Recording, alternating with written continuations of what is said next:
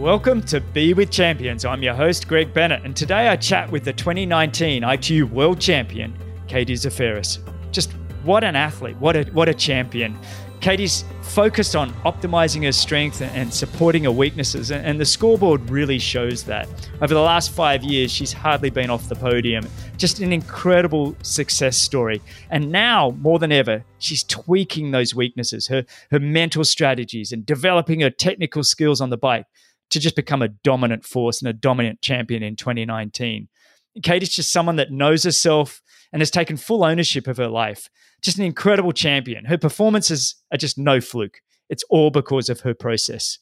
Now, some quick housekeeping before we get going. For show notes, timestamps, and links, coupon codes for the sponsors' products, go to bennettendurance.com/media. If you're enjoying the show, please subscribe, please share. You'd be doing me a huge favor with that. I'd love your feedback and any reviews, whether that's on the social media where I can get back to you, or if it's on iTunes, you can leave me a review there. That also is helpful, but I can't get back to you. Enjoy this chat. I really did.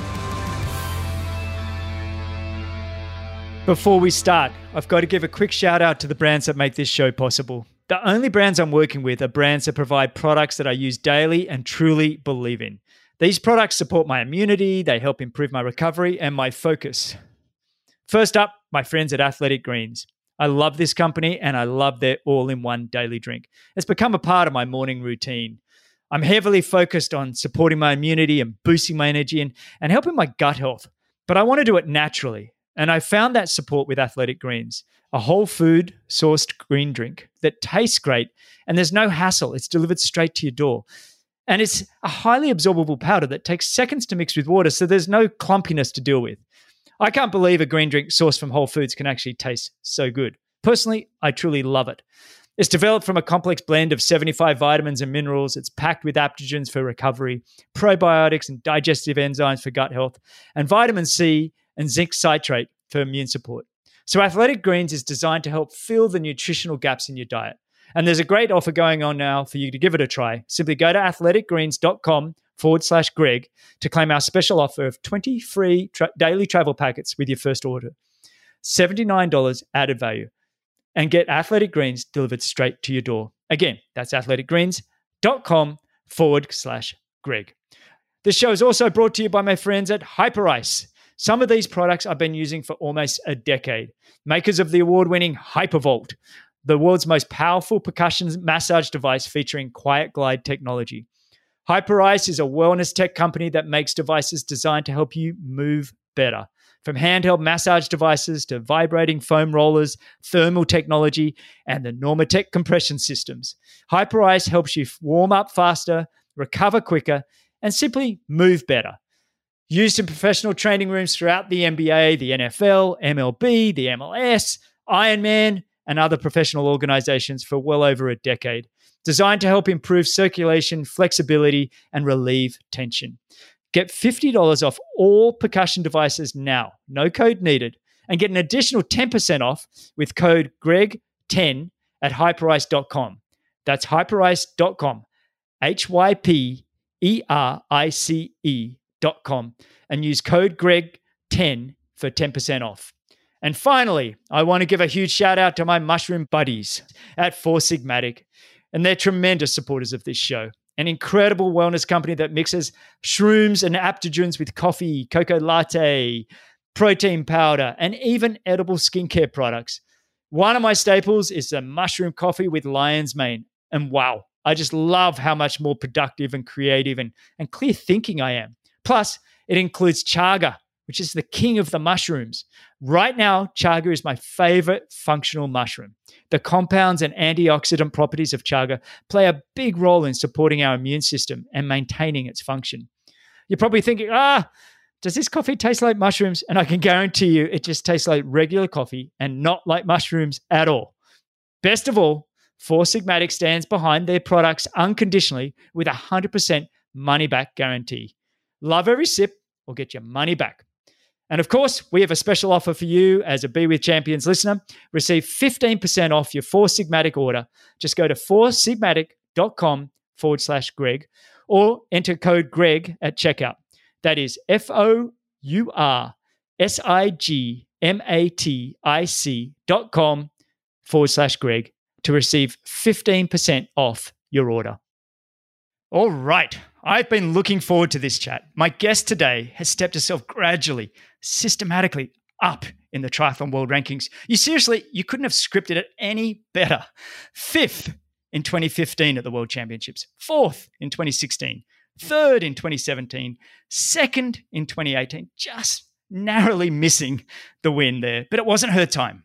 Her time was 2019, where she showed dominating form, incredible bravery, and just tremendous grit to take her first ITU World Championship and win the grand final in the process. She's trained herself to have absolutely zero weaknesses. She's a fierce competitor and just an incredible human being. And I'm truly excited and really appreciate her coming on my show. So welcome and thank you for joining me on Be With Champions, Katie Zaferes. How are you, Katie, and where are you? I'm great. Thanks for having me. We are in Hampstead, Maryland in the USA, staying in my my parents' house, the home I grew up in, actually. We've born and raised in this house. Okay, so you're not in you guys were on that tiny house show. I remember you're not living in your tiny house. That's in California or somewhere, isn't it? You still doing that? Correct. It's in California. There's a guy named Dave living in it, renting it out. We haven't lived in it even this winter when we were in Santa Cruz, but mainly because it's about 15 minutes from everything. It's on my sister-in-law's property. And especially going into what we thought was going to be an Olympic year, we had decided that we wanted to make sure that we were situated in a place that just made training really easy and put us in the best environment possible. So we actually rented an apartment from a family friend and stayed like we could walk to the pool and easily train out the door, and running wise is like a lot more inspiring from the place we stayed versus where the tiny house is. So. Yeah, I just love that when I think I'd only just met you guys maybe a year or two before, and then suddenly here you were on Tiny Home. Yeah. I don't remember the name of the show. Was it Tiny Home? House Nation. Tiny House Nation, and here you guys were. I loved it. I was like, here's a step out of the sport of triathlon into a different kind of area, and you guys have designed this amazing little tiny house. But anyway, yeah, no, I totally understand where you're coming from with the Olympic process. You want to make sure things are as easy as possible. There's already enough kind of stress going on and pressure that you kind of need to keep things as simplistic as possible. What I want to do now is I want to get right into it with you, because I want to just reflect back on 2019. And I guess that almost starts by looking at 2018. You can't look at 2019 without 2018 in the sense of the consistent, amazing year you had in 2018, but no major wins. And then trying something really unique and different at the grand final, trying to make something special happen that I think was the catalyst for a different Katie come 2019. So tell me about that 2018 going into 2019, and let's step through the incredible year. Yeah, I mean, 2018 was like another very consistent year of being on the podiums, and definitely had my like Vicky competitions with her, and Abu Dhabi. If I would have been able to finish that one, might have helped me along with that. But like you said, going into the grand final, like. And even within the grand final, up until like the second 5K of the of the run, I was feeling really good, and I was racing in a different way than I think what I had done in the past, and just kind of racing more fearlessly and more upfront. And it's kind of a part of that process goal that I've had for a while, where I write it out and say, like, Joel and I will say for the run, like, go out as hard as you can for the first 2K, and then whatever happens, happens. And that was like the beginning of that for me. And I did. And I felt really, really good. And I almost think it was, which is kind of disappointing, but when I look back, I almost feel like when Ash gapped me, and because Ash Gentle was, I was running with her for a bit. And then when Ash gapped me and Vicky passed me, it kind of all happened in my mind at the same time. And I think I just to me, it was a mental void. It was like a gap in focus. And I've had it before where it's like, I'm doing well, I'm feeling great. And then it's like, wait a second, they're like 2 people are in front of me now. Like, how did this happen? Mm. And I knew like, when I finished the race, I finished in 3rd and I had to beat Vicky in order to win the title for 2018. But like, I liked how I had raced it more assertively, and I knew there was something to get better at it. Like, because for me, I really felt like it was just being able to engage for those critical points so that wouldn't happen again in the future. And between Vicky and her other Great Britain teammate with Georgia Taylor Brown, I really learned the mantra to be ready. And that really put in my mind, like, to be ready for those moments so that those gaps don't happen and I can stay with them and fight through whatever discomfort there is for like a little bit. Just let me interrupt there, just in case the listeners maybe have missed some of those events. You know, going into that grand final of 2018, I think you had a very narrow lead. I think it was like 30 points. And when we're talking 4,000 or 5,000 points at the end of the season, it was really neck and neck between yourself and the British girl, Vicky Holland. And basically it was whoever beat who was going to be the world champion. And the way that you've raced over the 5 years, it's just been incredible. I don't know whether you're negative splitting or just simply not slowing down, but you've always been that person that we're so used to seeing at 5K start just plowing through the field and suddenly you're up at least onto the podium. And that grand final, and the reason I mentioned it was the first time that like you said, you were the aggressor. You were the one that said, right, we're going to run this 5K really fast, this first 5K, and then let's just see what happens. But in the end, it kind of hurt you in terms of winning that grand final. But then let's move forward 6 months. You've had that experience of being the aggressor. You didn't let it say, I'm not going to do that again. You said, actually, I enjoyed being a front runner. I mean, is that what happened? Because then we go forward 6 months, first race, Abu Dhabi 2019, and, you know, it was a sprint race, but away you went. So tell me about that kind of a process that you had, that mental, physical process, almost a change in personality. You know, there was a physical change, but it was a real mental shift, would you say? Yeah, like, I think it was a combination of a few different things, because I felt like, in general, I've always one of the things I've considered is that I'm an evolving athlete, and like, I think that by having that in my head as that's what I am, that's who I am, I just see myself getting better each year. And I think that plays into part of why I've gotten better each year. But also, like, being with Joel, I've been with Joel since December of 2014. So I've been consistently with the same coach, working with Tommy, my husband, to like continue to get better and figuring that part out. So I think like that obviously played a role. But then the way I raced 2018 for the grand final was, in a more assertive way. And then it made me feel like, oh, I'm not following in Gwen's footsteps anymore. I'm not following in Flora's footsteps anymore. Like, I can be that person that I've always been like, I need to catch them. I want to catch them. I'm trying to do as well as they are. And I want people to do that with me now. Wow. I love that mindset. I'm sorry. That's just absolutely phenomenal, because it's like, how do you be the one that actually is the one that people are chasing? And that's a big step for anybody to take, to be the one that's actually raising the bar. Keep going. That's just phenomenal. Yeah, I think it's, being really confident in my process and being confident in what I do. And I think that's something that has grown over the past few years. Like, when I first started with Joel, I didn't really take much ownership into my training plan. And I just followed what he said, which I think was really good at the time, because I didn't know what I was doing. So like, I needed more of his guidance. And then I'm a big, like, I like reflecting. I like writing things out. I like goal setting.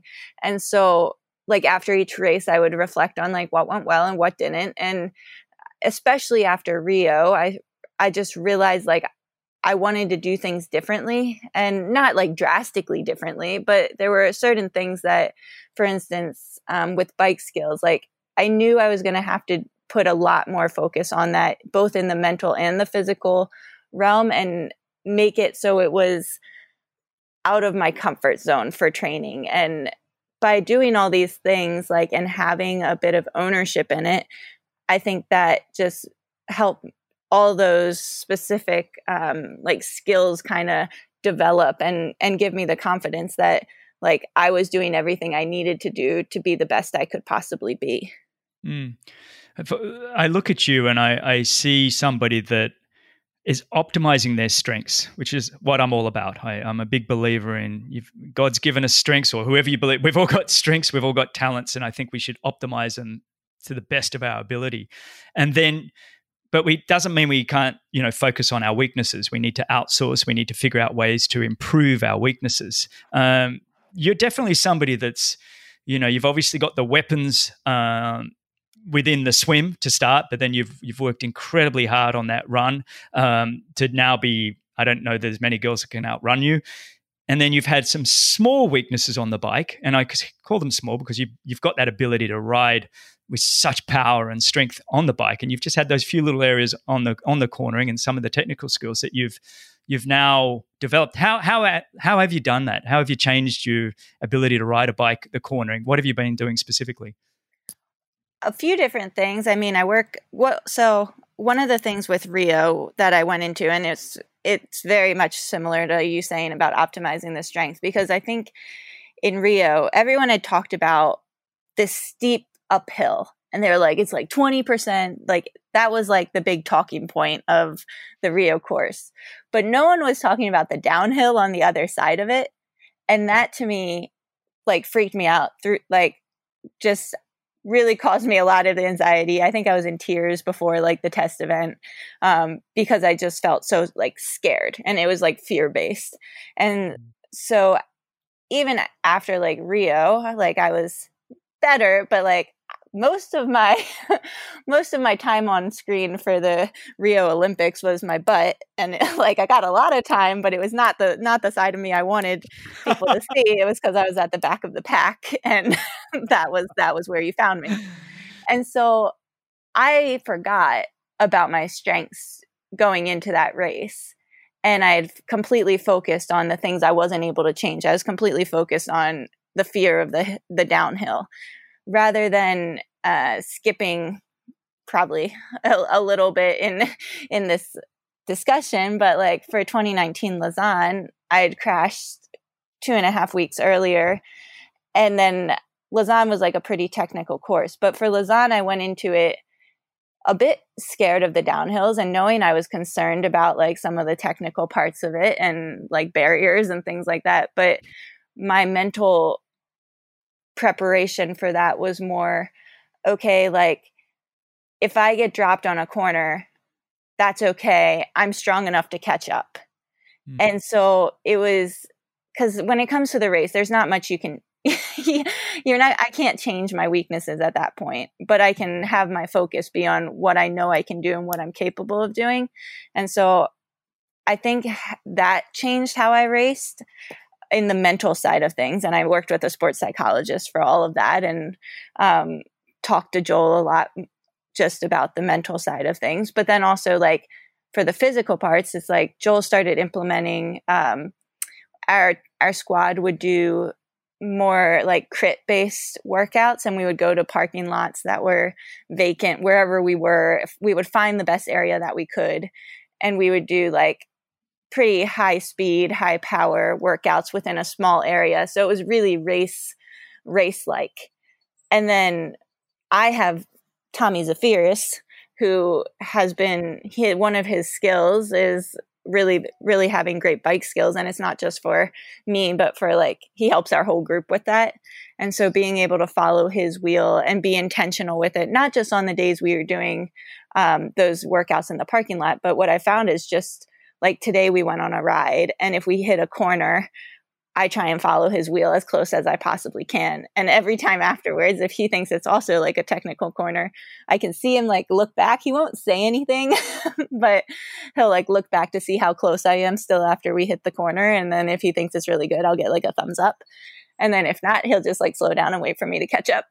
So that happens too. And then doing like group rides. So when we're in Santa Cruz, we'll do Wednesday and Sunday group rides. And I found those to be so beneficial because we pick a group ride that we think is safe and that like we know the people, and it's a lot of like the same regular riders each time, but also they're really unpredictable. So they're very race-like with positioning and skills. So like between like those few different things, I feel like that's how my riding's continuing to develop. And I wouldn't say I'm like where I'm at 100% of where I want to be 100% of the time, but like I really can feel that it's something that I'm getting better with and more comfortable with, and going back to corners even in training or riding that have challenged me in the past, and now hitting those same corners and not even knowing why I was braking before. I like how you're breaking it down into the two, the physical and the mental. Is there something, I mean, I do want to definitely touch on far more on Lausanne and the grand final last year, because that was just incredible bravery in the way that there's very few athletes I've ever seen actually that have stepped back after having the kind of crash that you had 2 weeks before and then come back and do what you did in Lausanne. But I want to step back to that later. For now, I'm loving this conversation about the physical and mental preparation for the technical side that isn't your strengths, and you've recognized that, but you're working at it. What are you saying to yourself when you approach a corner, or are you able to quieten the mind? And I've said that on this episode a number of times with guests, the ability of the highest performers to be able to turn the mind, just quieten everything down, quieten the negativity down. Doesn't mean I've got to be positive, like up to a corner going, I'm going to be the best corner in the world. It's just quieten down. Are you saying that kind of thing to yourself? What are you saying as you approach those technical corners now when you're trying to keep up with a Flora Duffy or whoever it is that's obviously a dynamite on the corners? Yeah, it definitely depends on the day, I feel like, because some days I can quiet the mind easier and I can feel more like the corners feel smoother and it doesn't feel as disjointed as other days. So I would say I like when my mind is quiet and I'm just able to like flow with whoever's in front of me or myself. I think in general, just with practice, I'm getting better at like reading the corners and focusing on more like concrete, like weight on my outside foot, like how my body position is. And a lot of that probably comes from just kind of watching Tommy and being behind him and almost mimicking him as we ride together, and we ride together all the time. So like being able to kind of watch what he does, and I've been able to relax more, because I would say the hardest part for me before, and that I'm getting a lot better with, is like I would just tense up, like my arms would tense up, and like the more tense, the more scared I got, like the more dangerous I become, basically. So really just trying to like relax my arms and focus on those like concrete kind of cues to take my mind from oh crap to like oh, like what am I going to do, and like how do I like break before, like it's learning probably all those technique things and getting my brain from like an emotional state more into like a productive state where it's like, okay, well, like this is how we're going to do this. And obviously practicing and getting better at it has helped ease made it less mental for me. But it's still, I would say it's still something where I think about before races, like, and especially if they're races where there's been an issue before where I've had like are super technical or it's rainy or whatever it is. Like I know for Jersey going into Super League last year, or for 2019, I was really nervous and like kind of losing it in my head a bit. And Joel, he's like, write down your process, because he now knows me enough. He knows like if I if I write it out, if I get it out of my head and put it on paper or even type it up, then like it becomes so much more clear to me. Then it's all like jumbled and way less overwhelming. Whereas in my head, it's just like jumbled and I'm just kind of overwhelmed. So as soon as he did that, I was like, okay, like I'm feeling a bit better now. Does it help you to think that you're not alone? That, you know, even I raced, 26, 27 years as a professional, and, you know, a wet technical course, I still, you know, had those moments where it's like, oh crap. I mean, it's none of us want to go down. It doesn't tickle when you crash. And it's like, and sometimes when the crashes are a bit fresher, they're a little bit of a reminder. But does that kind of help you to think, well, hang on, the girls around me are still, everybody still has that trepidation. None of us are, you know, that confident. I think we can, some of us can portray it better, but often, you know, the ones that have the bravado and go, yeah, I'm an amazing technical rider and everything else, I feel like they're almost just patting, you know, punching their chests. And does that make you feel any better if you thought, you know, the girls around you are all kind of feeling the same? It definitely makes me feel better. I mean, I think one of the best things my sports psychologist ever tells me is she's like, I think that's normal. And I would just be like, oh, okay. Like, well, then if it's normal, like, that's fine. Like, yeah. Like, and I think a lot of your competition don't have the strength and power that you have and the engine that you've got to even make up the differences either. So they're even more desperate to try and get through the corner.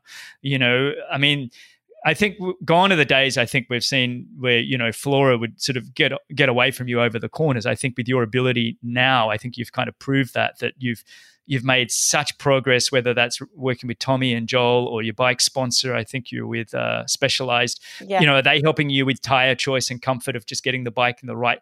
Because there's a lot of comfort required to be on a bike that's just comfortable, that you feel like you can lean into a corners, that the tires are going to grip, that, you know, the bike's going to feel comfortable underneath you. Have you been working with them a bit on that as well? Oh yeah, for sure. Like they help me with like the tire choice, and they know I like to get like the equipment a bit earlier because they know the more I'm practiced on whatever I'm going to be racing on, the better I feel with it. So that's been awesome. Also, just like riding the Venge and the Tarmac are the two bikes I ride, and being able to ride both bikes confidently is really, really key for me, because like one of the things with crashing in, well, any race, but like is for me being able to like get on another bike if my bike that I had been racing is no longer functional, and still be able to do a good job on a bike that might not be like my personal bike, even if it's the same type of bike.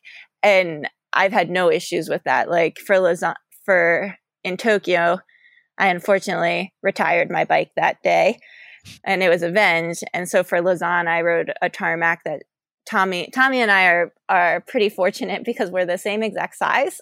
So that's great. So he always rides another bike that I'm able to ride if I need to, which I did. So I rode the Tarmac, and like being able to feel confident, especially after crashing, is definitely definitely worth a lot.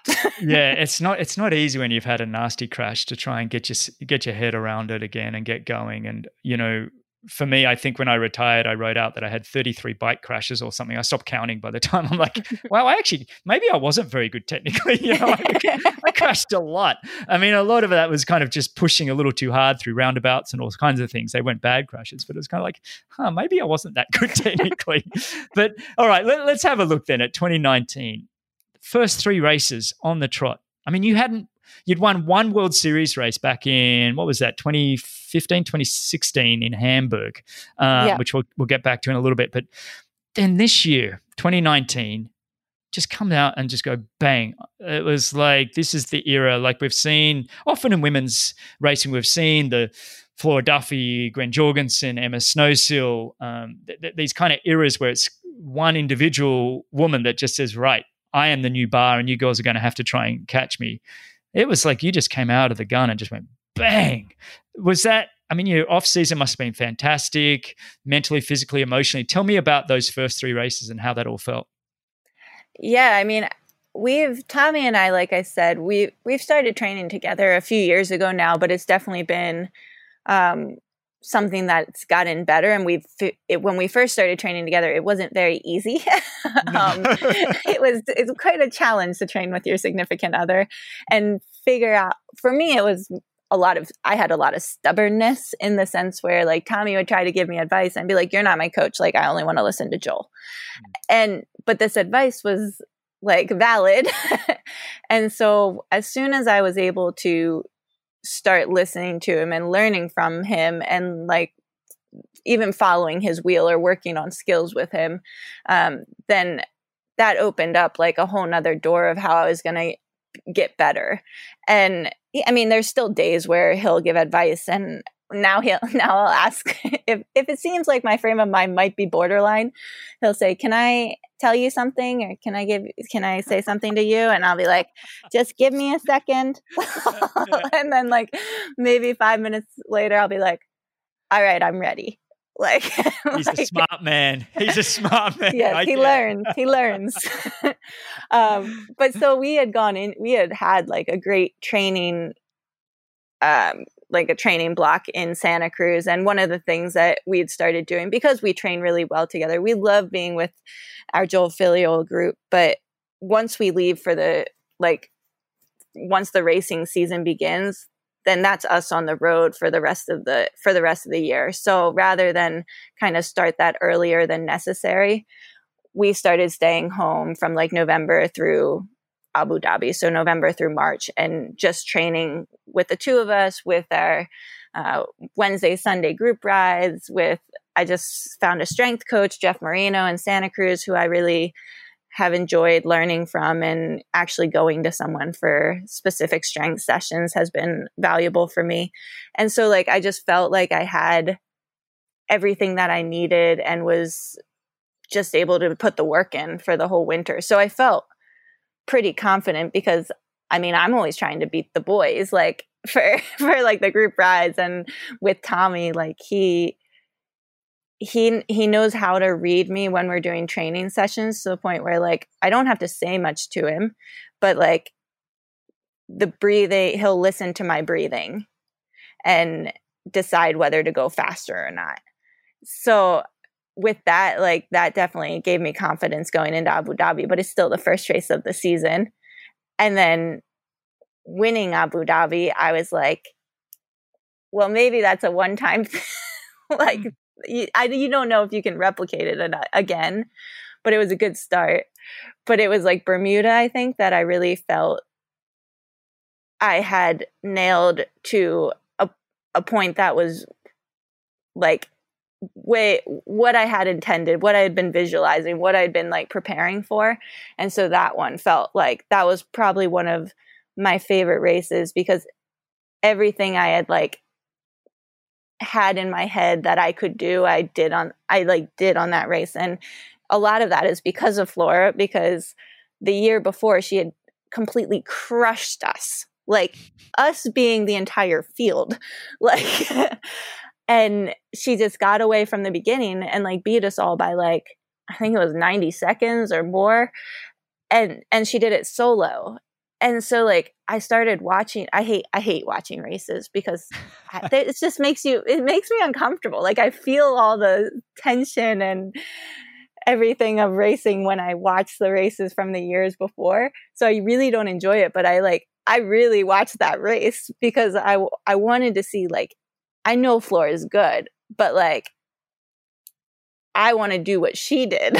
Like, and so that was the goal. And I didn't like how much she crushed us by that year. And I was sad because she couldn't do it like she was injured a lot of last year, but being able to really have a very solid race. And also it was made extra special by the fact that Tommy's at every race. So that's really special, but also my parents and Tommy's parents and a couple of my aunts were there. And like, it was just one of those races I'll always remember. Let me just quickly interrupt because I wanted to keep going, but you won that race by well over 90 seconds. I think I just looked at the math. It was a minute 41 or something. That's the kind of domination you had in Bermuda. It was okay. Flora might have done it in 2018, but I tell you what, that was Katie Zaferes is here kind of moment. Incredible, absolutely incredible. Congrats on that one, because I think we all long for those, just to have one of those races in our career. It's like, yeah. So yeah, congrats on that one. So keep on going then, because this is it was such a roll. Yeah, and then what was the race after Bermuda? Bermuda was, let me give you 1 second here, it was Yokohama.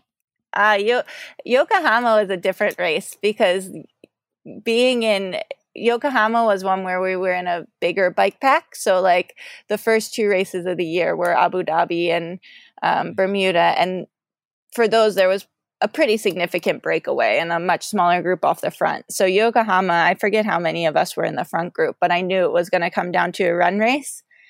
And well, after a certain amount of time on the bike, I knew it was going to come down to a run race.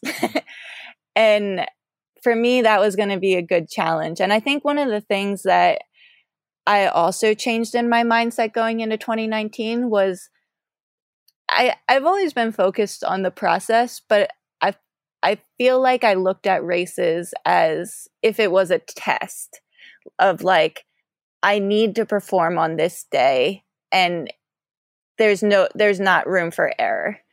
And going into 2019, I looked at it more as an experiment, and kind of like, I call it like an explorative mindset I would use for the races, where it would be like, Joel and I would set out like those different goals. And a lot of them look very similar from race to race. But like I was saying, one of them is like going out as fast as I can for like the first 2K of the race, and then seeing what happens, and really embracing that, like, I can do that. Like, I can go as hard as I want up the hill in Bermuda and see what happens. And like, and if it works, like, great. If it doesn't work, like, okay, well, we'll figure out something different. And like that, I think having that mindset, though, it was great because it had me like trying different things, but also it worked out most of the time. And it took out a lot of the pressure of trying to have that as a test rather than like just a reflection and another indicator of like, where can I improve? So with Yokohama, it was, all right, well, if this comes down to a run race, like, how am I going to do that? And we kind of thought, just based off the course, that it might have been a different race than the first 2 in the season. So kind of mentally prepared for that as well. And so when it came down to the run, it was me and Summer Rappaport, and I was running with her. And I remember I like segmenting things. So that course is super fun on the run because there's so many, it's not a boring, like out and back type course. It has like a lot of different turns and different sections and hills and stuff. So for me, it's mentally, I really like just being able to break up the races. And I remember like a certain left-hand corner where I just thought of like in a video game where they have like the speed up versions where it's like the fast zone. I love that. So like, that was my fast zone. And like, wow. I don't know. And so for that, I kind of put in a surge. I don't even remember when, somewhere during like after the hill, I think, and ran as hard as I could to the finish. And yeah, it was cool to be able to pull off like a run race, like not just have to have a breakaway and win a race, but I could pull off a different type of race and still win.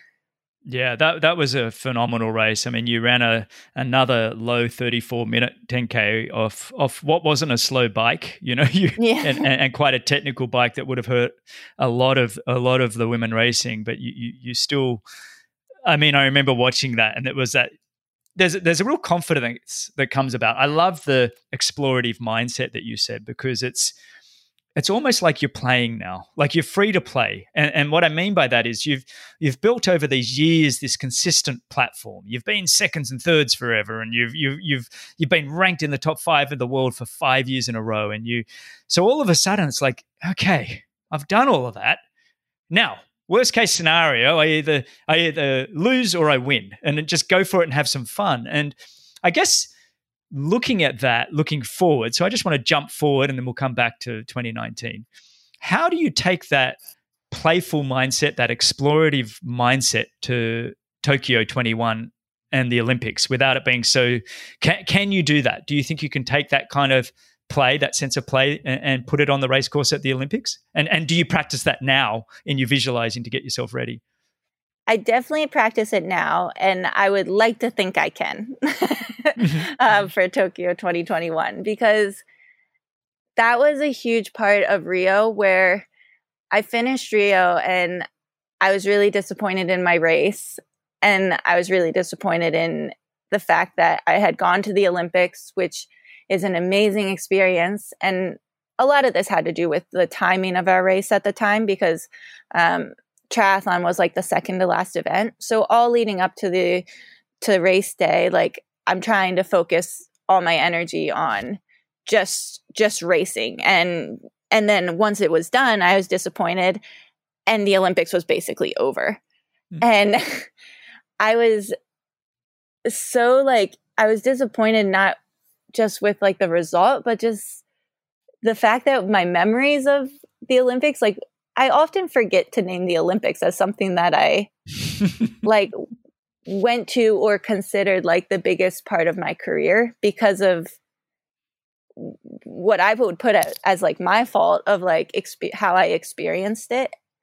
And so a huge part is now like going places and like being able to take in not just the race and prepare, because I'm figuring out my process for that. I'm feeling pretty confident in how I prepare and make sure that I like know the course really well, have done my homework, and like doing things the right way, have training all dialed in. But also like when we go to Bermuda, we'll do our training leading into the race. So we're also exploring the area. So it's like asking Flora, like, where's a great place to do like an open water swim? Like which places are the prettiest? Like, where's a good place to like go for a run? And like kind of, we did that even for the like test event, like going to kind of see different areas. And I remember for like Tokyo, we found this awesome, like, little bike loop. It must have been like 2K long or something, but it was completely closed to traffic, and it was just like this gem of like, at least I thought it was. And kind of just like more taking in all these experiences that we get to experience, and especially with me being able to experience it all with Tommy, like, so that I don't finish my career and think like, well, like, what did I do? I totally get what you're saying. Laura would often say to me, and she was my Tommy to some degree, in the sense that she was often my grounder and made me realize what we were doing. And she would say, look, we're using the sport of triathlon to experience life together. Yeah. Right? And it was a real grounding, because it was like, well, what are we really doing? Well, we're using it to go meet friends around the world. We're using it to test ourselves. We're using it for all these kind of things, to learn more about ourselves and learn more about the world. But also, in fairness to you, with the Olympic Games, with triathlon being on the second to last day, you're so focused on that mindset of a race. It's hard to embrace the Olympic village and the Olympic spirit and everything when it's on the second to last day. You didn't get that chance to kind of, even if it was a disappointing race, you didn't get to make up for it by kind of going in and just enjoying the Olympics. So it's kind of, I get what you're saying, that I didn't really get to appreciate the Olympics, but it was also, I think the timing of the event was kind of so then you kind of, I think moving on in 2019, you had a second place at Leeds, which is still, I think that was your best performance you've had at Leeds, right? Or have you been second there before? I think maybe I was third the year before. But but that was an unusual race, because it was, I remember watching it and going, well, Katie's about to make a surge and take the win. It's like the gap never closed. The young British girl, Georgia Taylor-Brown, was just was just so strong and consistent, and you never closed that gap. It was an extraordinary race. What was going through your mind on that day?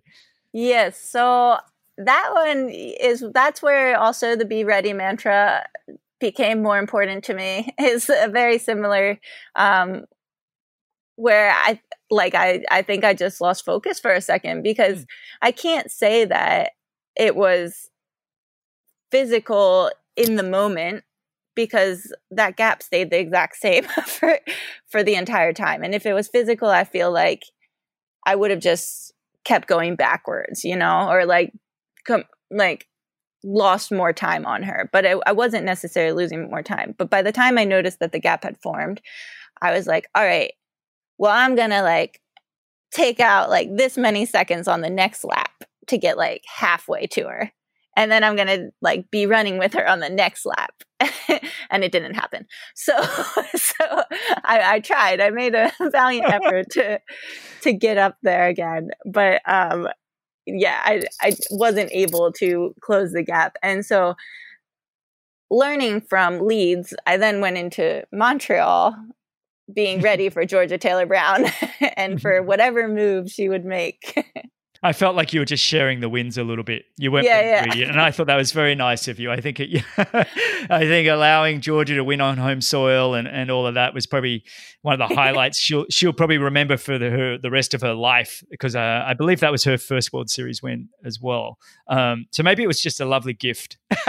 Yeah, no, it was my birthday that weekend. Okay, it really was a gift then. Yeah, but then to Montreal, like you said, I mean, it was like, okay, not again. Stay focused.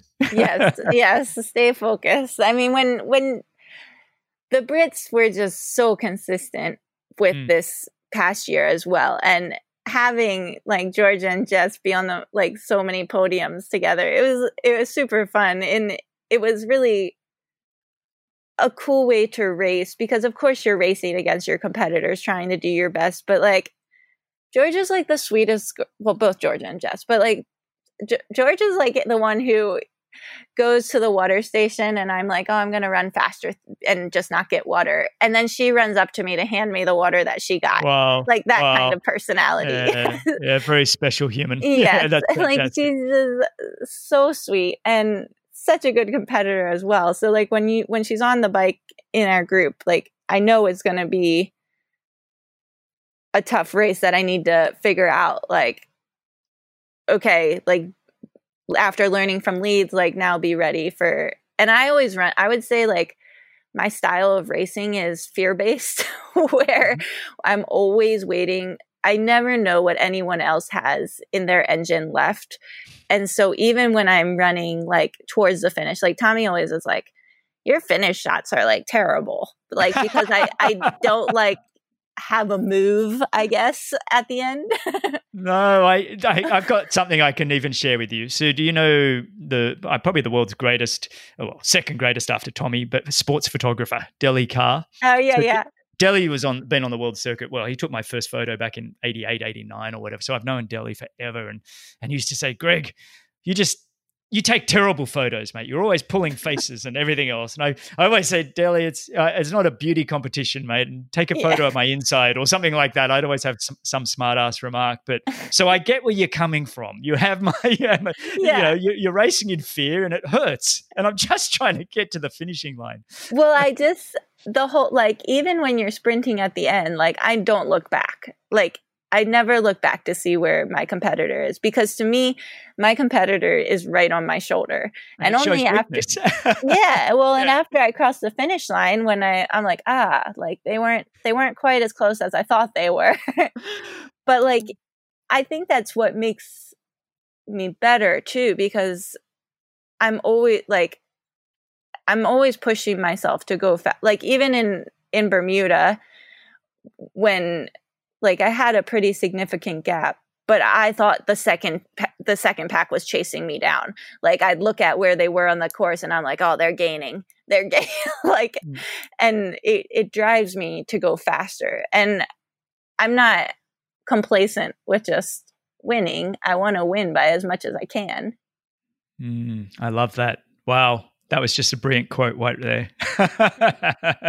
I think talking about that, using fear is almost an energy. It's like that's something that can really fuel you.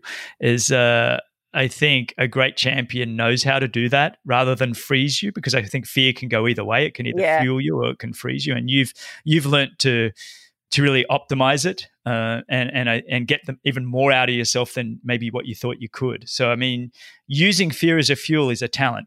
and you've been able to master that. So I think you should give yourself a good pat on the back, and you've been able to do that so successfully. Just a quick mini break before we get back to the show. I just want to remind you guys to go check out athleticgreens.com/Greg. Sign up and get your free 20 daily travel packets with your first order of $79 added value. That's athleticgreens.com/Greg.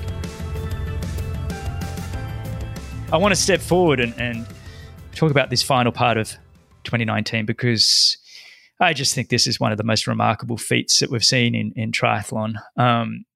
Because off you go to Tokyo for the test event. It wasn't part of the World Series, but it definitely was a selection event for many, many countries, and the USA specifically. Tell me about what happened in Tokyo. Yeah, well, memory is a little fuzzy, but I felt really good leading into it. We were just coming off of a training block in Flagstaff where we'd not only been doing altitude training, but we'd also were implementing heat things. And getting to Tokyo, I was thinking, oh, it's not like training there for like the week or whatever we were there leading up to it. Like I felt in a good place. I felt like we had prepared well for it. And we got, well, come race day, like the swim was fine. Like it wasn't, I wouldn't have said it was like a spectacular swim, but I came out with, well, behind Jess, but in good position, and was riding. I remember Jess being like really like off the front for a bit. And then I think we had just like kind of called her and had like a little group together.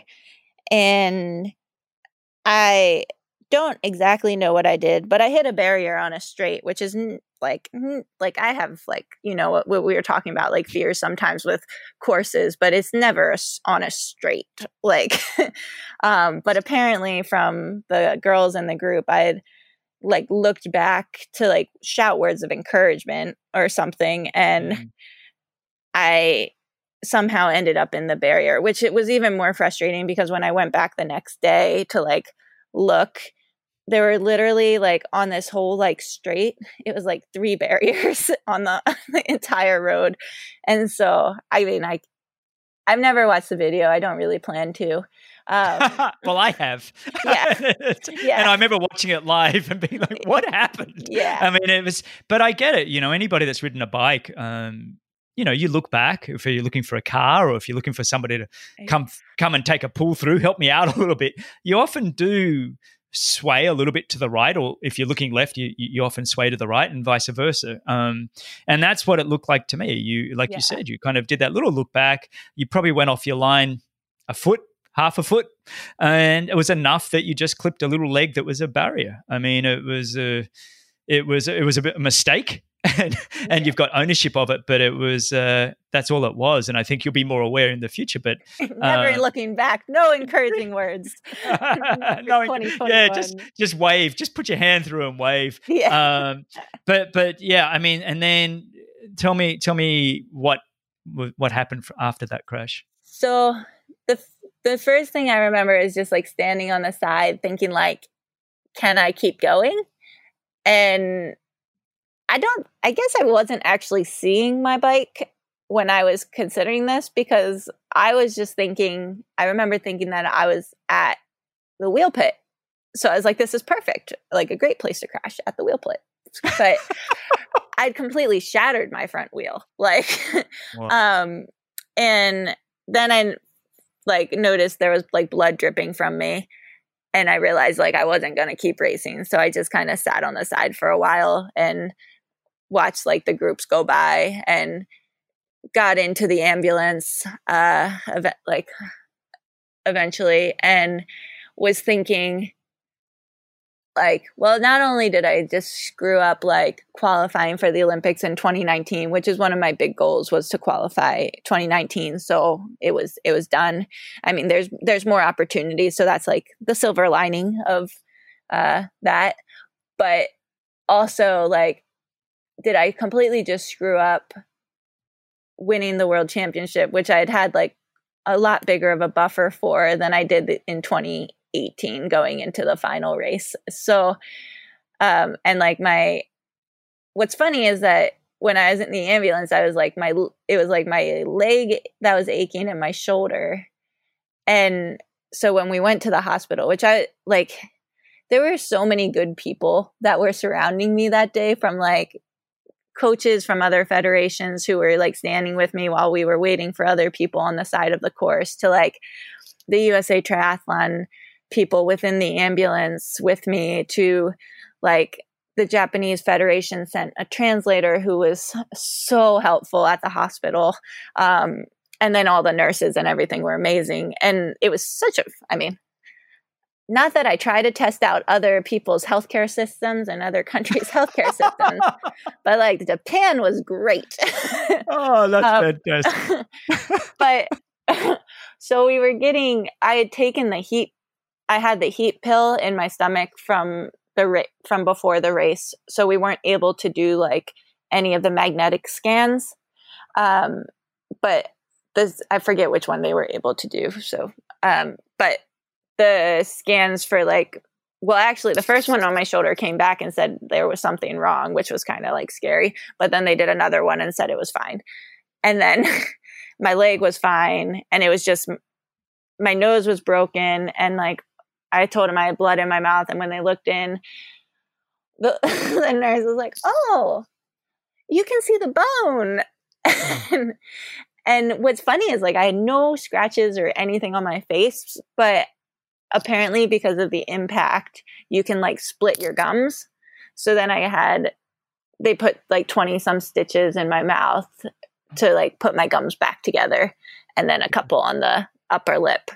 But so I did that, left the hospital later. Had more phenomenal people just with all the support. I mean, Jess in Georgia brought me like popsicles. Like they were just, I don't know. You do racing for like our job, but the people and our competitors, like it almost makes me like tear up thinking about how wonderful people are in like those types of moments, especially Jess in Georgia, when they were having their own their own things going on at that point with like their race and how it finished. So yeah. For people that don't know, I'll just quickly explain that both Jessica and Georgia won the race together, put their hands together, crossed the line together. But the rules in the ITU say that you can't cross that line together. I think it's rule number 2.11. F or something like that. But I don't know why I know that. It just stuck. I was like, is that true? Yeah, I think it is. But it is in black and white that we every athlete has to cross. Now, look, I don't know that if it's reasonable that every single athlete should know every single rule in such detail like that. I think they meant well. I think they're great human beings and they were very supportive of each other. And they were disqualified. And for both of them, I think there was a 2-step process in the British team, except for Vicky Holland, who just had to podium because she was an Olympic medalist from 2016. But for the other Brits, they had to podium there and then podium 2 weeks later at the grand final, and they'd qualify for the Olympic Games.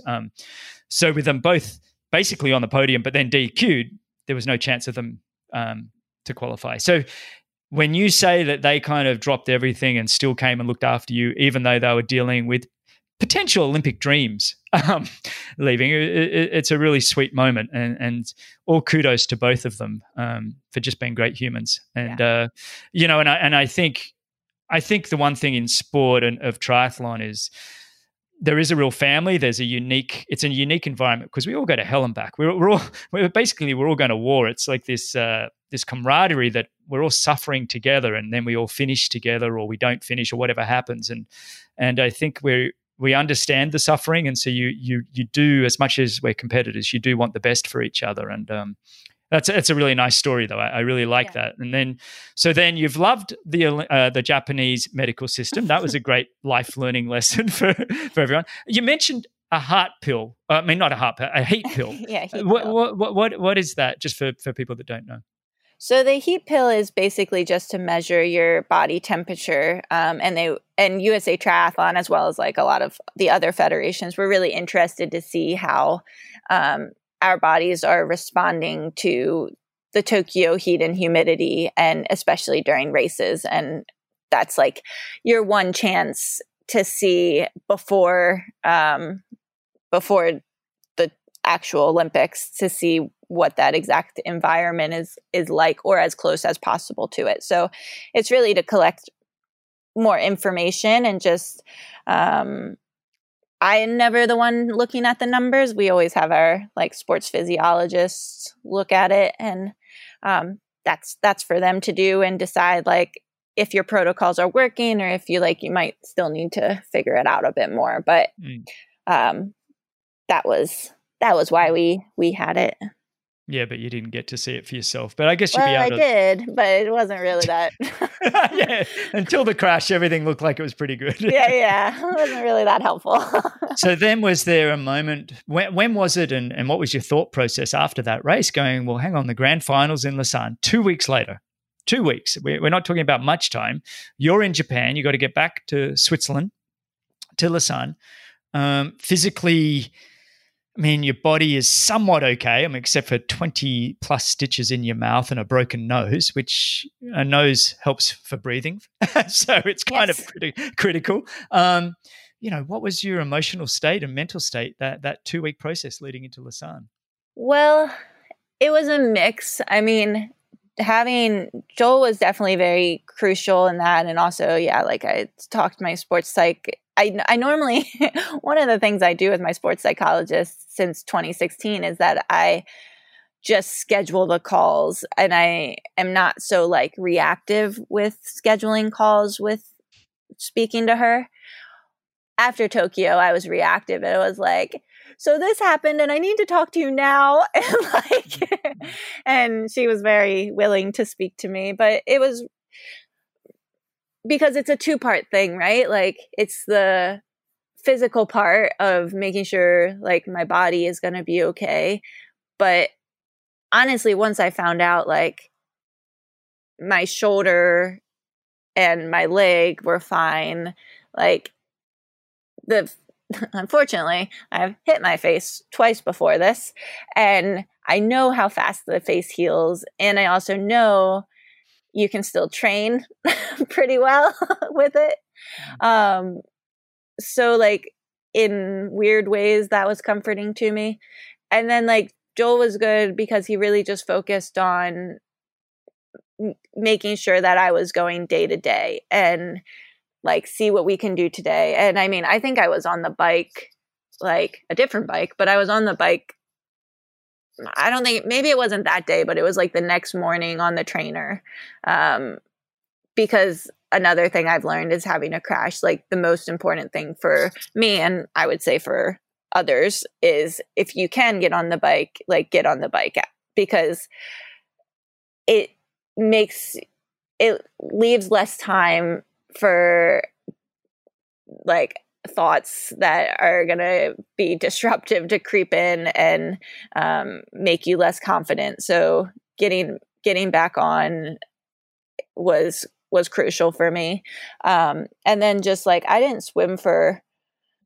wasn't really able to do much swimming for a few days afterwards just because of my shoulder. And actually that was probably like one of my primary concerns leading into Lausanne, was just like being able to swim and also being a little bit afraid of like getting kicked in the face or that. And then like for the bike, it was more just like the mental aspect of like, for some reason, this is skipping forward a little bit closer to the race, but we get to the race and for some reason people were talking about the barriers, and I was thinking, do they always talk about the barriers, or am I just like super sensitive right now? Like, and so it was like really trying not to focus on like the other people talking about the barriers.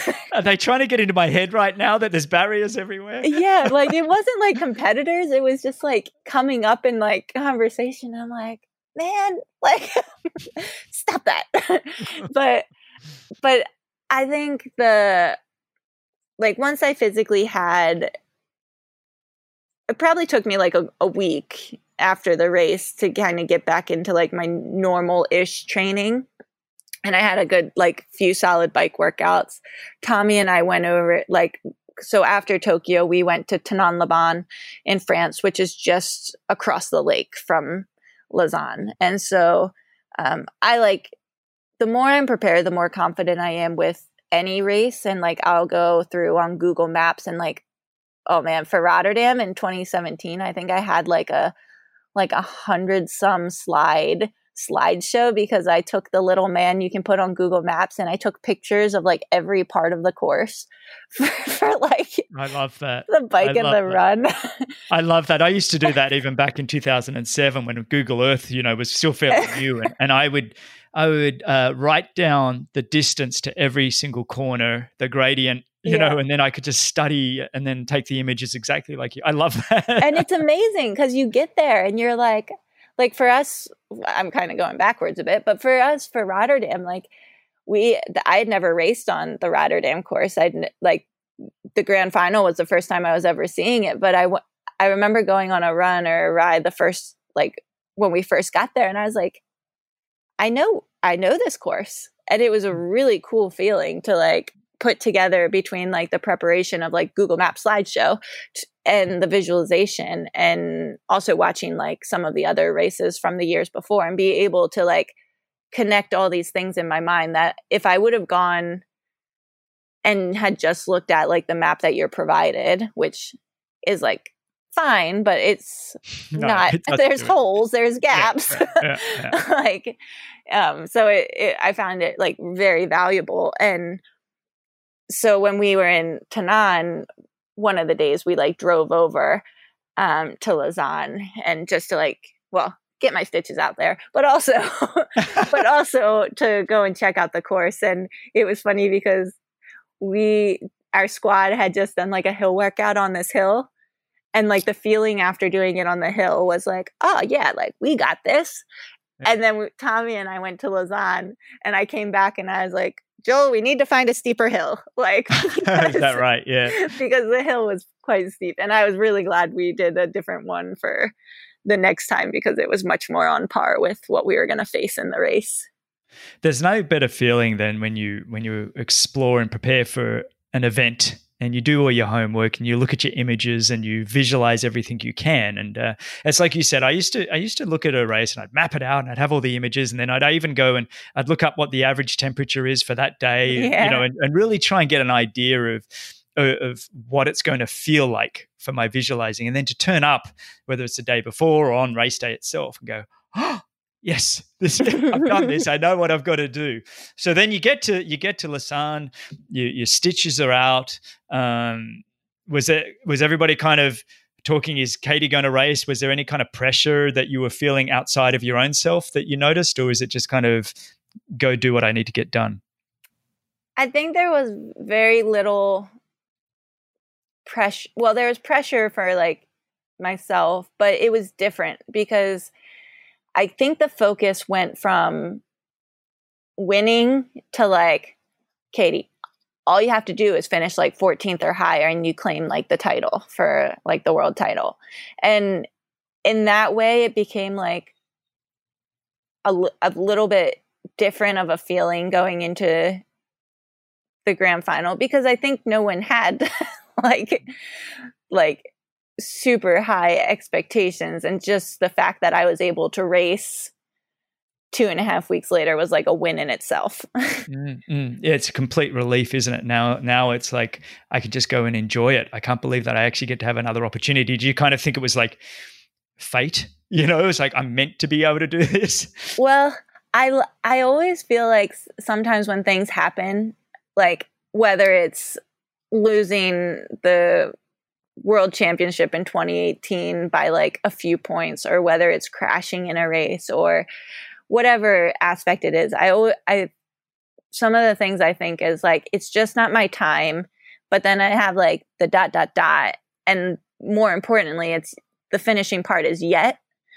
And so I always feel like if like something happened in Tokyo, like, all right, well, that sucks, but like it just wasn't meant to be, like for that moment. And I don't know why, or like well, I mean, I know what happened, but like, No, like, I get what you mean though. It's like these moments that happen in your life and go, that doesn't seem right. There's more I've got to give. Yeah. I haven't seen my best yet, and this doesn't seem like it's the finishing line. And maybe to make it a greater story in the future, I have to have this adversity again. It's like if it's all smooth the whole way, then it's not quite the story. And I mean, then you went on to have an incredible race in Lausanne with, Jessica and Georgia again. And it was an incredible event. Tell me the feelings that you had that sort of final kilometer running with Jessica. Yeah, I mean, it was one where I really fully engaged to be like to not be complacent, because like I had said going into it, I was thinking like 14th or better. Like that's like what I was like counting. Like as we were running, I was thinking, man, if all things go to like terrible, like where is my 14th person on the race course? But when it came down to it, like I remember at one point thinking, like, Jess deserves this because she'd had a phenomenal race and she'd done so well in Tokyo as well. And then I changed to like, but I deserve this too. And that probably is what motored me for the last sprint of like, because there were moments before that where she would like kind of gap me just like a little bit. And then I really like found the willpower in the last, it wasn't very far to the finish and like she was right there. But for me, winning the world championship and winning the grand final was so important, especially after Tokyo, because I think if I would have just been like, oh, like 14th or better, like that's not really that like great of a, not that it's not a bad result, but it's not a great way to finish after having a really good season. Whereas like winning showed me like, you're the same athlete that you were before 2.5 weeks ago. Like you, like it just was a really good affirmation of being the same person I was before I crashed. And being able to ride with like some of the most skilled in our sport. Like Flora was with us on the bike course. Like Jess and Georgia, like, I mean, we would trade off in leads. Like I would normally lead most of the straights and pull the straights, and they would do the technical sections. So so we could be smooth for that. So like, it was really cool to finish that race. And after Tokyo, especially feeling okay. Well, you know what I love about it is one of the things that disappoints me in my sport, right? In our sport, I should say right now, of triathlon is, it is just a World Series is the world champion. I'd like to still have it where you win the World Cup Series, a bit like mountain biking, and then you also have the one-day World Championship. And at the moment, we kind of have the one day, which is the special day, which is the grand final, which is it double points or points and a half or something? Points and a half, I believe. Points and a half. And it's a big, to be able to win the one day, because I still think the grand final is, in my mind, the one-day World Championship, and then you have the World Cup Series or the World Triathlon Series overall. And what you did was win both in the 1 year, which is complete dominance. And I love that. I had Kate Courtney on American Mountain Bike, and she won the World Championships in 2018 and then backed it up by winning the World Cup Series the following year. And in mountain biking, they respect both equally. They all want that single day one, but they all respect very much how much it hurts to win a World Series, the day in, day out, and traveling the world, and to win both. And I think for you to win both, in my mind, really cemented 2019 as just such an incredible year. Now, I want to touch on, like you said, the little disappointment, the big disappointment for you of 2019 and not getting that Olympic spot early.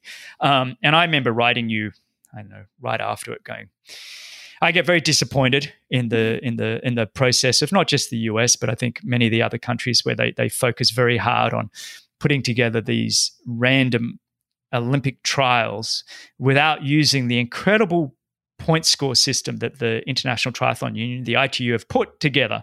They have an Olympic ranking system where you collect points over the years, and the most consistent and the best athletes are all ranked accordingly. And yet they make their best have to prove themselves again. I remember being frustrated watching Gwen Jorgensen, who'd been obviously the best in 2014 and 2015, leading up to Rio, having to qualify to prove herself to the federation. And that just absolutely frustrates me, that you're requiring somebody that's obviously the best in the country, was the best in the world, having to prove herself again. Now we're watching it again with you. And I look at the rankings, the ITU World Rankings, number 1, the World Triathlon Series rankings, number 1, the Continental ranking, number 1, the Olympic ranking, number 1. And yet we're still requiring, USA Federation still want Katie Zaferes to prove that she's worthy of going to the Olympic team for the USA. So USAT, if you're listening to me, I think your system is stupid.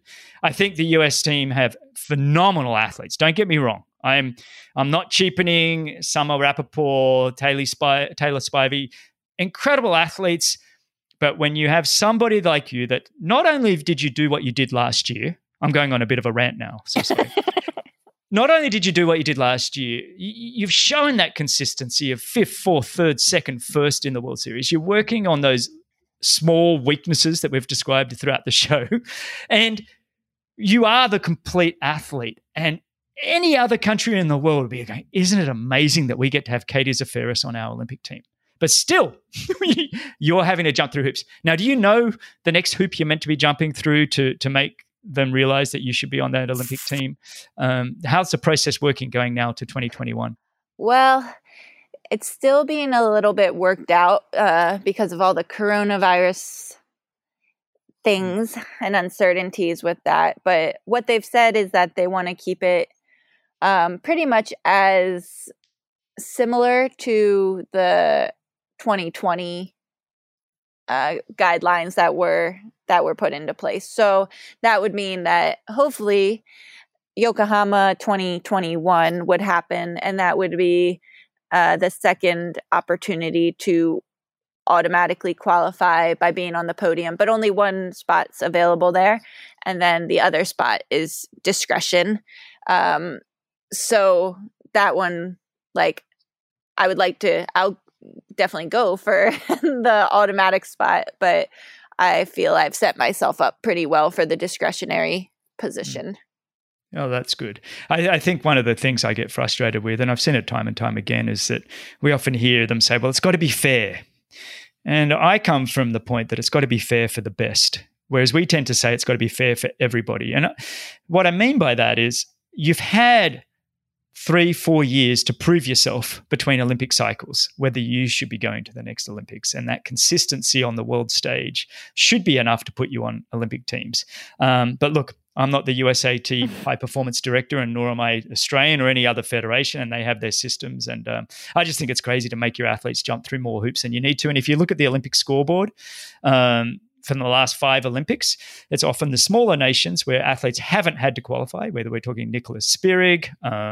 We can go back to who was the Swiss girl that won 2004. Anyway, we can go back and look at the scoreboard, and we often see that athletes that didn't have to jump through numerous hoops are the ones that are standing there on the Olympic top step, because they haven't had to use an extra bullet out of their gun to try and qualify. So anyway, you've got my support, and I think they should just tell you that you're on it, and away we go. But now also tell me a little bit about your initial reaction when the Olympics were postponed due to this coronavirus. Was that a sinking feeling, or what was it? Well, it was kind of interesting because you know how, like, going into the Olympics with the news and things, they'll, like, for Rio, it was like the water quality and like the Zika virus. So when the coronavirus started coming up in the news, like, I kind of just thought, oh, this is their thing. Like, this is what the media will focus on. And so when asked about it, like when it was first kind of appearing, I said, like, well, if the Olympics doesn't happen because of the coronavirus, then, like, the world has much, much worse things than the Olympics to think about. And I really feel that way still, where I think when they announced that it was going to be postponed, like I almost felt relieved because it was postponed and not canceled. And I think canceled would be much harder to swallow. But the postponement, like, especially, I mean, right now you're thinking like the regular, it was supposed to happen in a month, like a little bit over a month from now. And that wouldn't have been good. like, like I only just started being able to get into a pool regularly a couple weeks ago. And even in Maryland, like where we live, next week I'll start being able to get into a pool regularly. So yeah, I'm disappointed, but I don't feel like there was any different call that should be made. And I think the hardest part is just like, honestly, the uncertainty of like this season, not necessarily the Olympics right now being at the forefront, but like whether we'll be racing by the end of this year, or if we are racing, like what will that look like? And then looking at and trying not to get too suckered into like how everybody is approaching this so differently, because there is no guidelines of like how to train through a pandemic. You've almost got to just love the training right now. And it's like I saw Alistair Brownlee, you know, the 2-time Olympic gold medalist, a post of his. He just says, look, I love to race. So he's biting at the bit, but he's kind of like, at the moment, I do a couple of the, you know, the virtual type, I guess they're basically bike races at this point. And then you got other athletes sort of putting their feet up. I think I saw Richard Murray, South African incredible athlete. You know, he's setting himself little personal goals, trying to break certain times for the 5K or the 3K, you know, running, and he's trying to just keep himself inspired by doing those little things. But I really feel for all of you guys, because it is that kind of, how much do I push and how much do I sit back? Because I don't know when are we going again, you know, and it's just focus on staying healthy, doing the things that I can focus on, and trying to keep a neutral mindset, I guess, without getting too positive or too negative, and just trying to keep calm, you know. Yeah. And I mean, without dwelling on all of that, you know, being, you know, that we are focused on the 2021 Olympics, the team relay. Tell me your thoughts on that. Oh, I'm excited for it. So triathlon, watching the mixed team relay is like the most passionate I ever feel about triathlon. I just think I don't even have to be doing it. And I'm like, remember watching the first time with the US in Hamburg, and like, I just thought it was amazing. It was so cool. And it's just so unpredictable. And it's a way to like bring in like that patriotism and just support for our country, and not just for the people racing, but for like the spectators as well. And I love racing it. Like, I think it's super cool that it's just fun to like high five and go all out and see what you can do and try and help the team and like put us in the best possible situation, or be able to pull us from like a deficit to the lead. And just being able to like create change is kind of like a really fun aspect of the mixed team relay. Or just hold off in the front the whole time. That would be ideal as well. That'd be a nice way to do it. I do think the US have an incredible team, especially with some of the strongest women in the world. And I've said it on this show before that I still think having the best women in the world is the number one thing, largely because women are about 10% on the course longer than men. And so that 10%, I think, adds up. I know that sounds weird, but I love statistics and math, and I'm always trying to figure out what it is. And so I think having yourself and either Taylor or Summer or whoever on the team is a huge draw card. And I think the US men, there's some real talent there. I just think, you know, they might need an extra year. So I think it's going to help. Maybe this helped. I really do think it's going to help you guys. And I think you're up against the French and the New Zealanders even, and the Australians and the Brits, obviously. So it really is an unknown. And I think like you, I think it's one of the most exciting things ever to happen in the sport of triathlon. I'm absolutely jealous that it wasn't around in my era 20 years ago. I just think it's just a fantastic thing that they've added. What about, do you notice there's a different kind of pressure, or do you feel like there's less pressure? How does that feel, team compared to individual? I think it's both. Like, I definitely feel more pressure when, like, I think leading up to it with just being, I mean, obviously every person, it plays a really critical role. And even as like, I mean, when you have people finish their race and they're like, they either do a really good job or else they're disappointed. Basically, those are like the two things you get from the mixed team relay. And you tell anyone, like, you did like the best, like, obviously each person's day can be very different, especially because most of the mixed team relays are happening the second day of racing. It's not people coming in fresh. And so like the pressure is like seeing, okay, like, can I show up today as well as I did the day before? Or like for me, for Hamburg this year, like I had a bummer of a race for the individual race. And I was like really hoping to kind of have a better relay, and relay wasn't the best but we all did what we could for the day. And that is like a different stressor, because you want your country to do well and you want to be able to help them. And sometimes you finish and you're like, well, that wasn't enough. But then the part that isn't as stressful, especially I feel like for me, I usually go third leg, and I love it because like I'm in a position where I'm either just trying to stay ahead or I'm just trying to catch up, and there's not much thought process that's necessary. Like, and I think that takes the stress away more than, say, like the first position. I almost feel like that's more nerve-wracking because you're like starting with a whole group of people and deciding kind of how you're going to do the race. Whereas as third woman, I get to just kind of. Well, I think the US is incredibly lucky to have you as their third leg. I think that's phenomenal. For people that don't know, we're talking about the team relay, which is going to be 2 women and 2 men.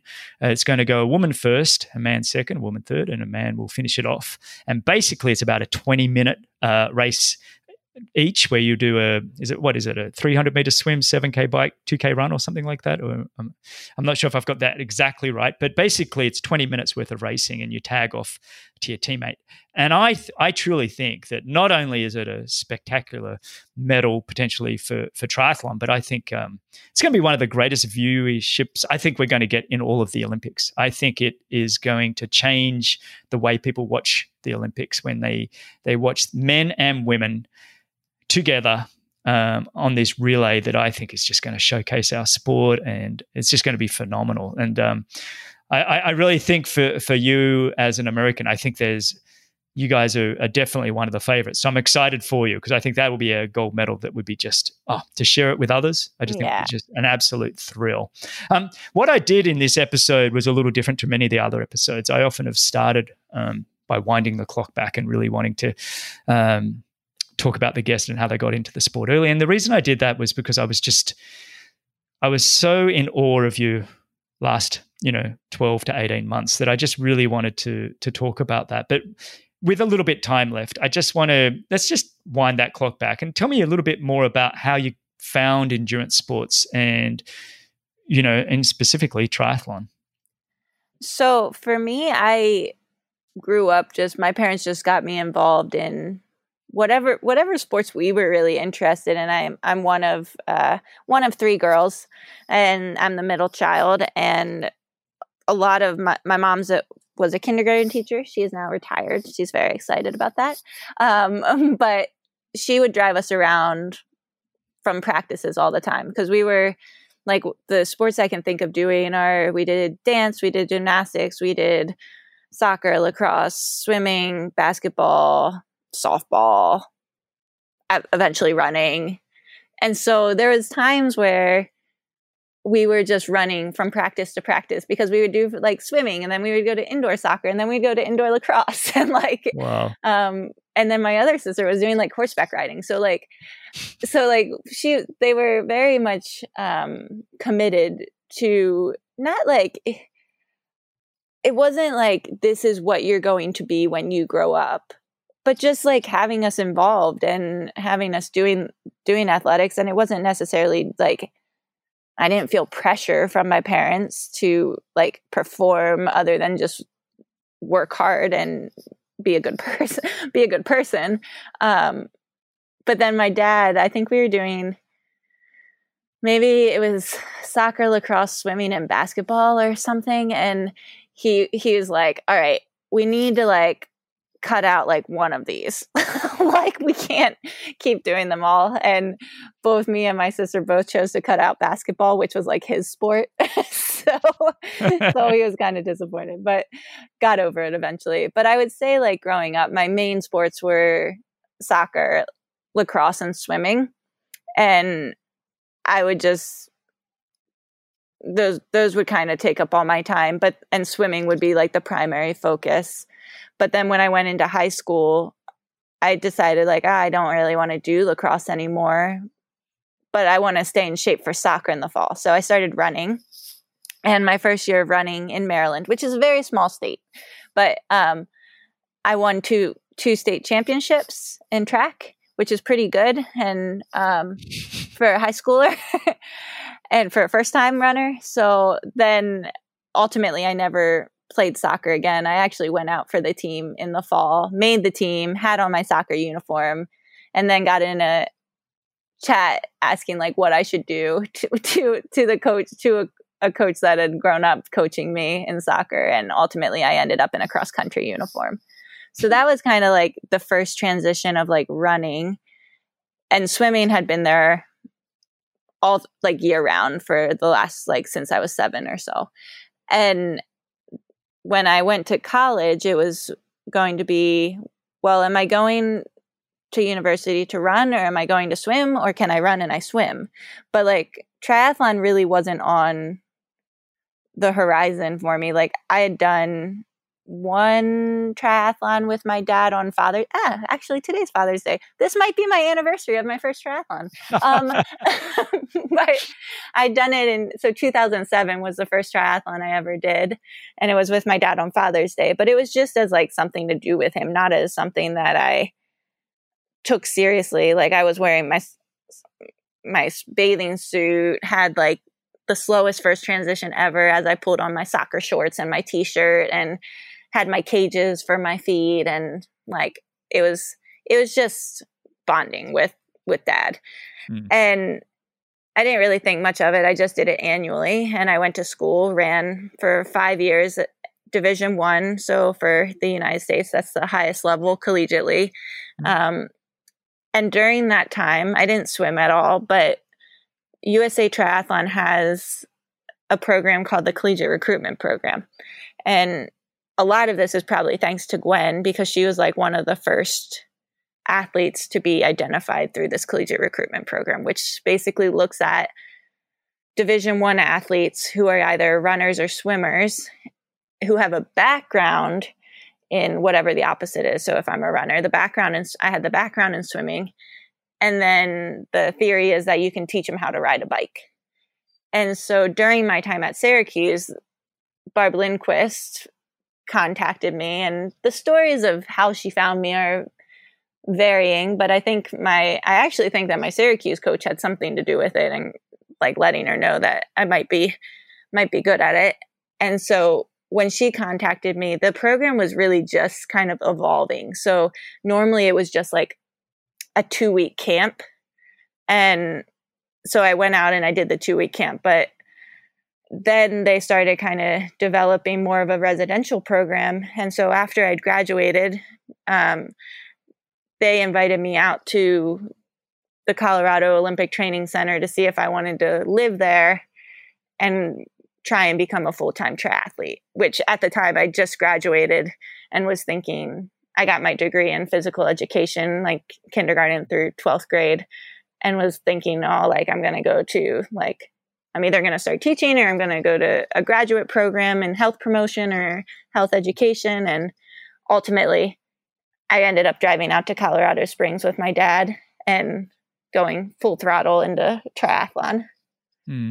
I love that. And you touched on, the recruiting process, which Barb Lindquist is an old friend of mine. I've known for 25, 30 years, I think, and just done an incredible job in finding incredible talent within the US and bringing them into the sport of triathlon. And it was when I had Gwen on this show, and in her episode, she was really grateful for Barb. What Gwen said to me, though, was that she felt that she didn't find triathlon found her. And how do you feel about triathlon? Because with Gwen, it was like, look, I really want to see what I can do in running. So she kind of left triathlon to go find her first passion, which was running. How do you feel about that? Are you more of a triathlete and happy in the role of being a triathlete and that's it? Or do you still look at other sports that you'd like to try? No, I look at triathlon and I'm like, I found my home. That's what it feels like. Because as a runner, like I was always like a strong runner. And I mean, not to get like caught up on body types, but I'm more of a strong body type. And I was running in university against very lean and tiny people. And I never felt like I quite fit in. Now, I think like in general, my mindset has definitely changed of what, like the feelings that I had of like body type then versus now.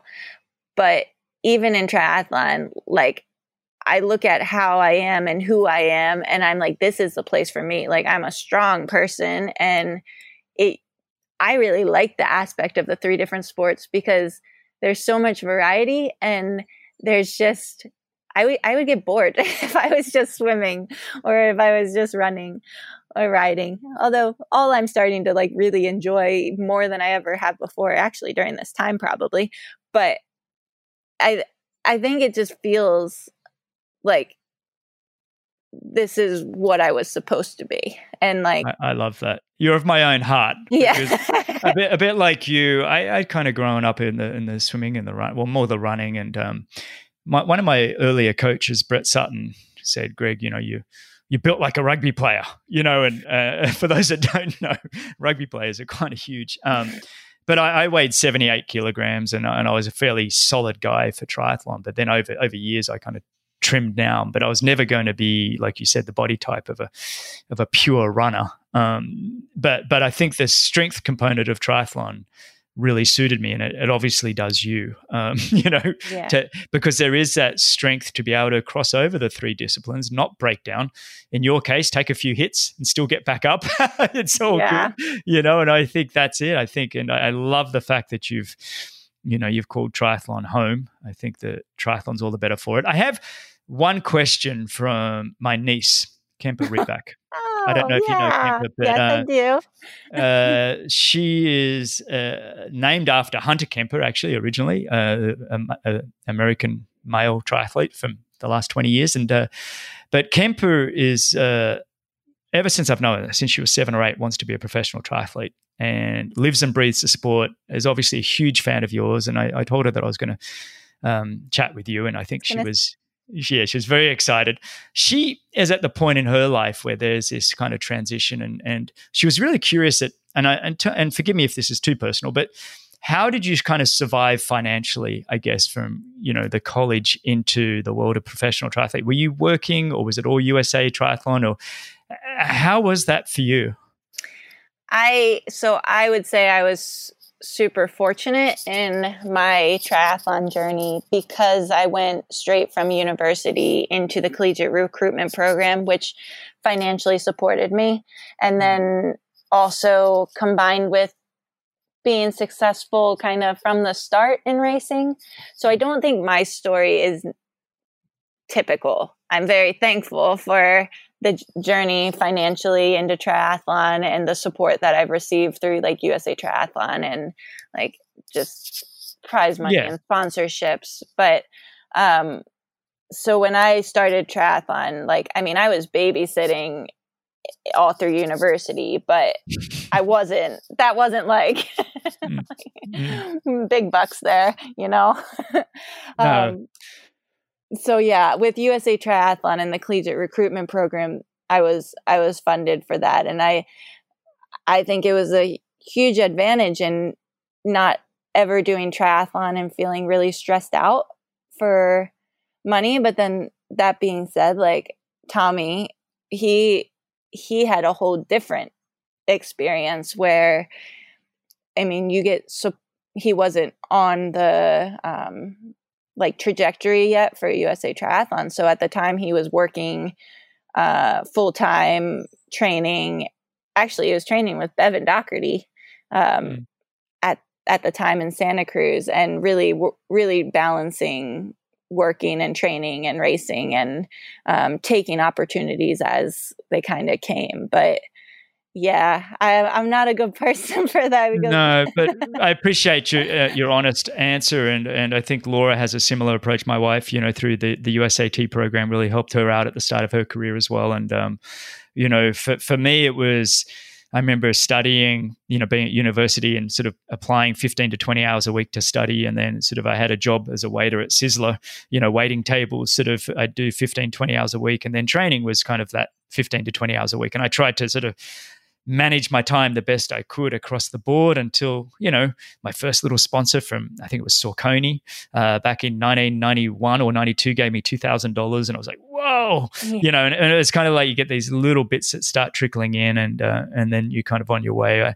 But I mean, your progression was reasonably quick. You obviously had some ability that you've been harnessing, your ability over years. You're running and you're swimming. So the transition to triathlon looks rapid, but you've got to take into account that you were swimming from such an early age and then and running competitively for a long, long time. So, but Katie, this has been, I don't want to take too much more of your time, because it really has been a treat for me to have you on the show. And we've discussed the importance of your relationships with Tommy and your team and Joel. And I'd love to go into more detail maybe at a later date, but I don't think it's fair on you and everybody else. But and then, I love the fact that you're working with a psychologist. I love your mental strategies. I think you're a true champion. You're looking at every aspect to better yourself. There's so much more I could talk to you about. I don't want you to go. Sleep, nutrition, body work, general health. There's so many things I have on my little list here, but I think I enjoyed really stepping through 2019, because I do think it was a remarkable year, especially the conclusion there. Thank you so much. Thanks everybody for listening. Where can they find you? What's your Instagram and things like that? Where do people find you? Yeah, my Instagram's Katie Zaferes 6, which is. I'll put it in the show notes. I was like, not the easiest. No, I'll put it in the show notes, everybody. You can flip through. It's like, if you don't know how to spell my name, there's no hope in finding me. But yeah, and it's Zaferes, not Zaferes. So there's an F-E-R. Yes, I know. I learned that myself recently. I was like, yeah, no, that's okay. Yeah. And then, and then I also do Facebook, so Katie Zaferes Triathlete page, and then you can find me on Tommy's page. Yeah, that's fantastic. Say hi to Tommy for me. One of the best men I know, and I think you guys are just a phenomenal couple. I love that you're very honest about your relationship with there, because I think there's a lot of Laura and we were both professional athletes together, and there's a lot of similarities there. It was like. Yeah. Don't give me advice now. I'm not ready. I'm tired and I'm cranky. Just give me space. It always looks like roses on the outside to everybody, but we're all balanced. It's a balancing act in the background. So I think thank you for being so candid and honest with that. And for everybody, thanks for listening. You can go to bewithchampions.com/media for show notes and find all the links for Katie. I'll put them all there. But Katie, this has been absolutely wonderful. Stay on the line, and thanks for joining me. I love chatting. Thanks. Thanks a lot for listening to Be With Champions. If you've enjoyed the show, your support would truly be appreciated. You can visit the Be With Champions Patreon page, or you can subscribe with your podcast app of choice. Don't miss the next episode, so subscribe and be notified. For show notes, if you want to know more, please visit bennettendurance.com. I'm Phil Liggett, and on behalf of Greg Bennett, here's to the next time, and I hope you will join Greg again very soon.